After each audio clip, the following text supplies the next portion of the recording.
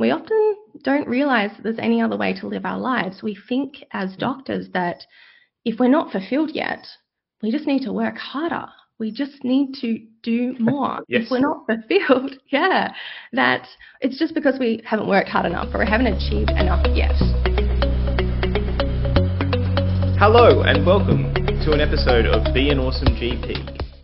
Now, as an awesome GP, I'm sure you've never struggled with perfectionism, impostor syndrome, or self-doubt, which is why I'm so excited to have on our show today Dr Rebecca Nothrop, or Dr Beck as she's known.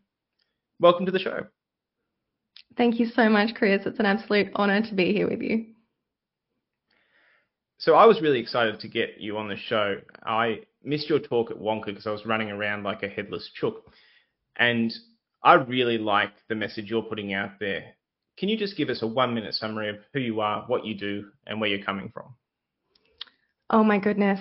Where I'm coming from is on a mission to solve this problem of the most successful, brilliant, hard-working people that is the typical profile of any general practitioner and any physician more widely that I work with, of working so hard and coming into a profession aiming to make a difference with the idea of making a big contribution and changing people's lives, yet struggling with this bizarre contrast of not feeling particularly fulfilled in their work. And I think we can see that by the way that a lot of us are very drained and exhausted, and even the burnout syndromes that we so commonly find in doctors, despite our extremely high measured resilience levels compared to the general population. So I'm personally on a mission to solve that problem. I'm a medical doctor myself. I am also a professional mindset coach, and I work predominantly with doctors. I am also the founder of a group coaching program, Dare Darling, and this is a place where we get successful, brilliant, professional people together who are all doing hard things, and we tackle these mindset issues to allow them to keep doing hard things in their life in a way that facilitates fulfillment as well. So I might stop there actually. I could just Okay, I can tell you could just go for an hour. You love this topic. Yeah. I can tell. I think there's a lot to dig into there because we know burnout's a problem. We know job satisfaction is a problem. We know a lot of GPs are going to retire very soon in the next 5 years, and we have to fill that workforce. I think most GPs, whether they would feel comfortable to open up about it or not, suffer from some degree of imposter syndrome or perfectionism at some point in their career. And I think coaching is a safe space in some ways for people to come at that. Can you tell me a bit about what a coaching session with you would look like, or how you sort of get in contact with people, or how you deliver that service? So in terms of coaching, I have an Instagram channel and I post about coaching concepts, and doctors tend to reach out to me if they're experiencing the type of things that I'm talking about. And they come to me often not necessarily knowing in particular what they want to work on in coaching, but they have that sense of something's not right in my life. I've done everything right. I am successful by all tick boxes that a GP could tick, that a human could tick. They're successful, and they're like, oh, there's still something missing. I don't feel that energy and that drive, and I feel a lot of exhaustion and struggle in my life at the moment. And we often think that this is, until people find coaching, until people hear about the commonalities between these experiences that we have, we often don't realize that there's any other way to live our lives. We think as doctors that if we're not fulfilled yet, we just need to work harder. We just need to do more. Yes. If we're not fulfilled, that it's just because we haven't worked hard enough or haven't achieved enough yet. And it's so easy to believe because we can always do more. We can always see more patients, or we can always be more thorough with patients. We can always see how we can work harder or become more efficient. And the problem is that keeps us in that trapped burnout cycle where we're already exhausted and unfulfilled. Because we're unfulfilled, we're lacking that energy boost that a fulfilled person gets. And then as doctors, we try and fix it by working harder and telling ourselves that we just need to work harder.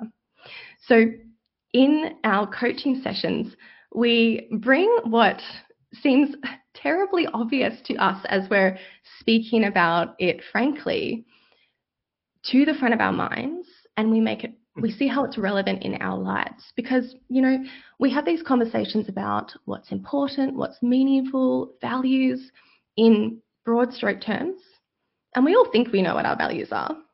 And it's easy to say, yes, I value that. Yes, I value that. Yes, I value that.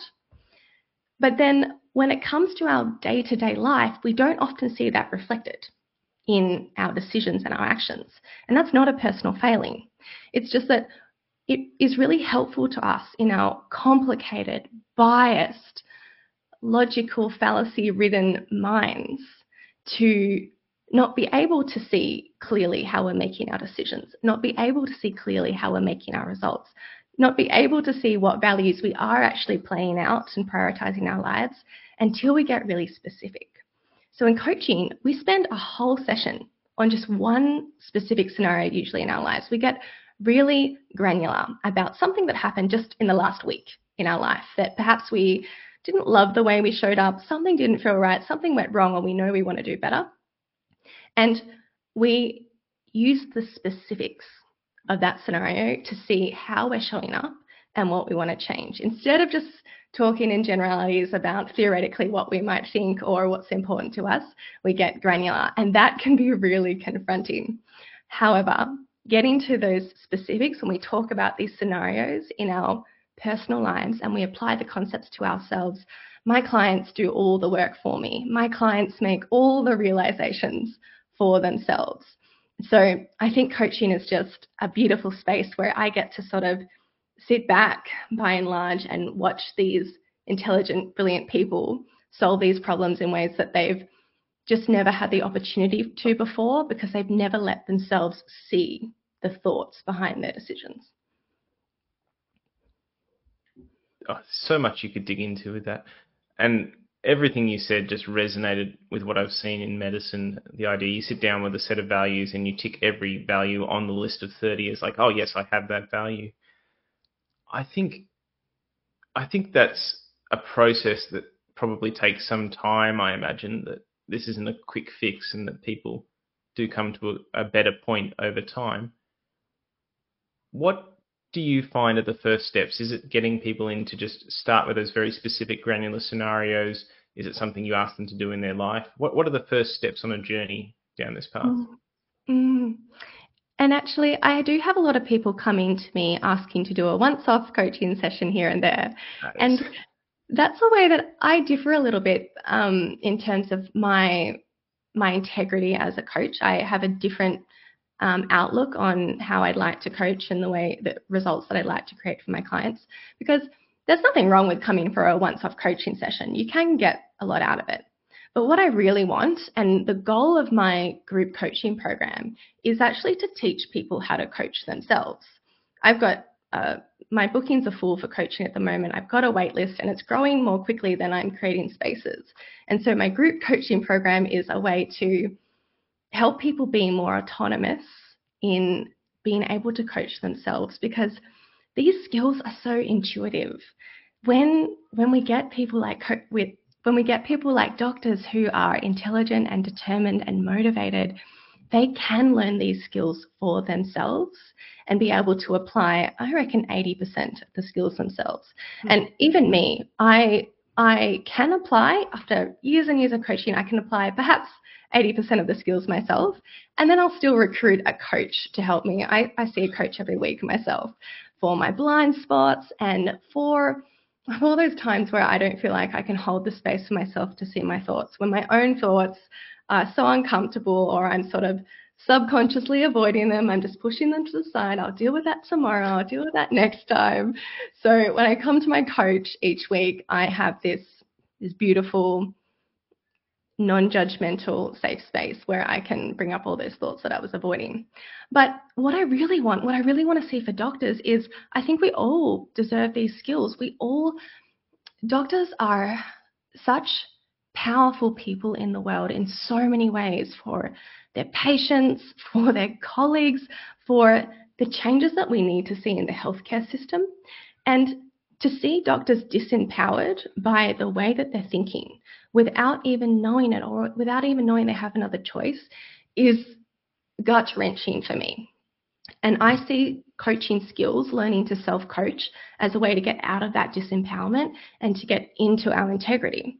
Because I think if we can empower all these brilliant doctors with all of this ability to listen to our inner voices, to understand what's important to us, I think that's only going to create exponential goodness in the world. I think that's the level of, it's the empowerment that we need in the individual clinicians to make that massive shift in the healthcare system. I think doctors are so powerful, but we're just locked up at the moment in all the things that we think we should do.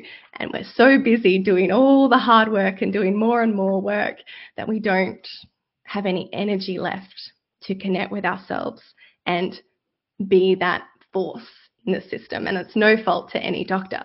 It's how we've all been trained. We've all been trained to do the right thing, to fall in line, to tick the boxes, to do everything excellently. And if all else fails, we've just got to work harder. So that's an interesting conundrum. You are overbooked, which is, I guess one of the issues with any good doctor or any good business person. How would you like to affect systemic change on a level beyond what you can do individually? Do you think there should be some sort of national coaching program? I guess what I'm driving at is, how do you encourage doctors, and let's take GPs as an example, who once you're fellowed, theoretically you can go off and practice the rest of your life without supervision or review or mentorship or coaching. And how do you encourage them to be vulnerable and to improve and to reflect and to welcome supervision or coaching or some form of feedback even? So if you could fix the health system, how would you do it, Dr. Beck? Well, I guess just to address first, if there's a person who doesn't want to engage in coaching, coaching's not the place for them. We don't have, coaching's not a space where we deal with unsafety. It's more of a place of enhancement. And a lot of people have come to coaching because they're struggling. However, in coaching, we can't help the people who aren't ready to help themselves, or they don't want the results. And luckily, we have the most robust, brilliant mental health clinicians, which coaches are not, who can support the people who are struggling, and they're also not quite ready to help themselves.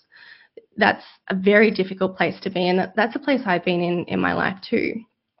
So when it comes to coaching is completely voluntary, and even session by session, if somebody isn't interested in the direction that we're going, it's completely up to them. I never have an agenda for my clients, except I will offer the more empowering option, and if they don't want it, then they don't take it. So that's an important part to know about coaching, and for that reason, coaching can't necessarily be something that touches every doctor, and it's okay. We've got so many other tools to help people. However, I think that coaching is an important solution. I'm going to shout it from the rooftop because I think that a lot of people just don't know about it. They don't know that it exists. They don't know it's possible. When I tell people I'm a coach, people have no idea what I'm talking about. However, coaching is very common in the corporate world, and there's many great business cases for how it improves just from a business perspective. If we're talking about changing the healthcare system, there's many great business cases showing a good return on investment in terms of productivity, employee retention, and wellness, which are important factors for any employer. And in the healthcare system, we actually have an example from Stanford Health, no less. They, since 2018, they started a study, I can't remember where, since 2018, they were documenting the effect of a trial of physician coaches, of coaches coming in, providing coaching for their physician healthcare workers. And because of the success of that study, since 2018, they have not stopped. So actually at Stanford Health, they have institution-provided coaching for all healthcare workers. And so Wow. I am very hopeful from that perspective, from such a prestigious institution, the institution that is driving the Chief Wellness Officer movement at the moment, that coaching is a viable solution that we can offer doctors who want coaching as an option. And in terms of the system change, it's such a challenging question, and there are many aspects that I'm sure I have blind spots to. But from a coaching perspective, it's hard for me to imagine that without enough of us as the clinicians on the ground saying something needs to change and being empowered enough to do that, I don't see there being a big enough force to move the healthcare system systemically quickly. And the problem is, as I said before, so many of us are so disempowered. So many of us are so disempowered and feel so stuck. We feel lost. If we're thinking, I don't have the results I want, I'm not making the impact I want, I'm not feeling the way I want to feel at work, I'm not enjoying work the way I thought I would enjoy it, and those problems are so big to us, and then we think the solution is to work harder, we're too busy and we're staying in this disempowered cycle. We can't focus on changing the system. So it is a bit of it is an absolutely indirect solution. But to me, if doctors, clinicians themselves can be empowered to the point that they say, this is what's necessary in healthcare, this is what we need to see change. They might not have all the solutions, but they can tell us what's not acceptable and in what conditions they will and won't work. And as well, if we actually stand up and support ourselves for the situations in which we are not willing to work anymore, if we can make it unacceptable to keep harming ourselves. I just had my one step removed suicide in my local region just yesterday was the message I woke up to. So until we can say that these conditions are unacceptable, the cost is too high, and make that very difficult decision that we know is going to cause short-term harm and have short-term costs, but know that it's the long-term solution. Until we feel empowered, sufficient and safe enough to stand in that, I don't think the healthcare system is going to change quickly. Thank you for sharing that. I can see take a breather. I think one of the things with coaching is it's a process that I feel will be normalized more over the next few years, but no one questions that the cricket team has a coach. No one questions business CEOs have a coach. Yet for some reason, when it comes to the medical workforce, the idea is more novel.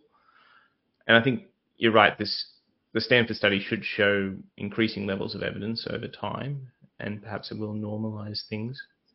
But there is a problem, and coaching is part of the solution. If you feel comfortable sharing, and this is an optional one, I'd be just fascinated to know what your primary values are. I can hear the passion for your movement in what you're saying. I'm just wondering what your guiding underlying values are, or your guiding top principles are, if you feel comfortable sharing. My guiding principles as a person or as a coach? Like in my business. In your business. My business. So I have a few premises that guide the decisions I make. These are my values, and in the sense that these are truths that I tend to believe and lean towards when it comes to me making a difficult decision. And one of the premises is that all of us as people are positively intended. And that's really important to me because it helps me understand that when we can take off all the other layers and the confusion that goes on in our normal human brains, underneath all of that, we can always find something good. And with that, it's my belief that if we can help people get closer to themselves, understand themselves more, be more of themselves, if we can empower people to hear themselves and trust themselves, then with that, they'll be able to act in that good and they'll be able to create more in the world. So this is really useful in the case where there are a lot of extremely stressed clinicians at the moment. And with that stress, we act terribly, sometimes, frankly, terribly. And then other times, a lot of the time, we just don't act as the person that we want to be. We don't act as our best self. Just a reminder to anyone out there, if you are looking for assistance in a mental health capacity, Doctors for Doctors, the number is 1300 Doctors for Doctors, and you can call that on 1300 374 377 anytime, 24/7. Thank you for including that. The value of understanding that, or the premise and the value that I hold of believing that people are good at their core, helps me to navigate with people in a way that gets them back to their good as well, as opposed to what it's very easy for us to do, which is write people off because of their distress manifesting out in their behavior. So that is one of the... I think I know where you're coming from there. It reminds me very much of something in one of Brene Brown's books. Not exactly, but in it, her husband mentions that he has a better day as a pediatrician when he assumes people are trying to do their best. And I think I do have a better day at work when I assume that people are fundamentally good and they are trying to do their best. And I don't have a huge study that backs that up. I don't have robust evidence base for that, but anecdotally, I think that is a powerful way to go about your practice every day. It helps me in that decision making, which is what I think values largely function to do. They help you make decisions in difficult situations.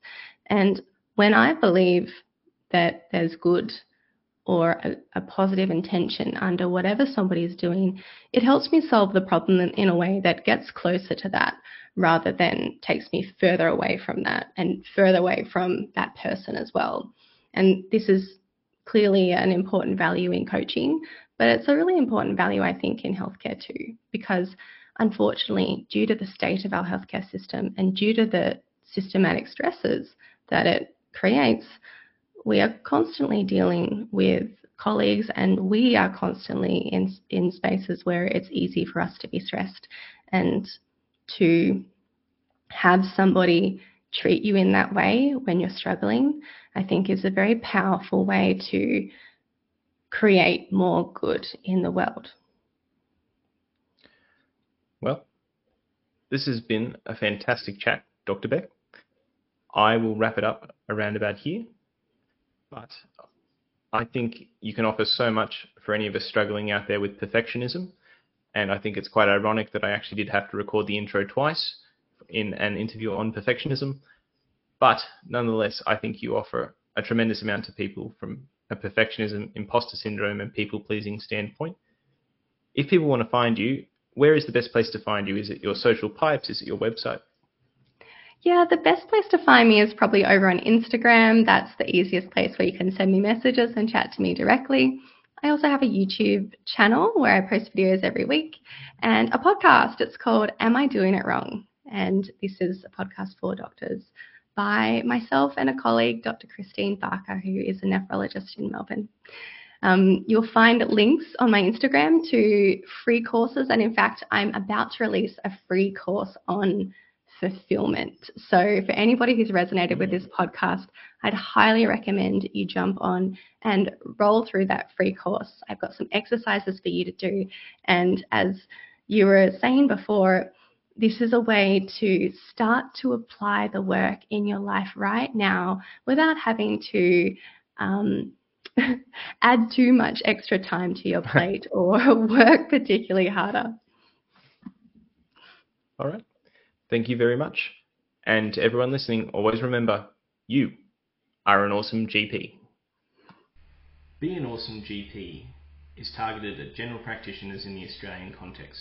It should not be taken as formal medical advice, and you should consult your own clinician for any medical matters. Opinions are those of the presenter or guests and do not necessarily represent any organisations.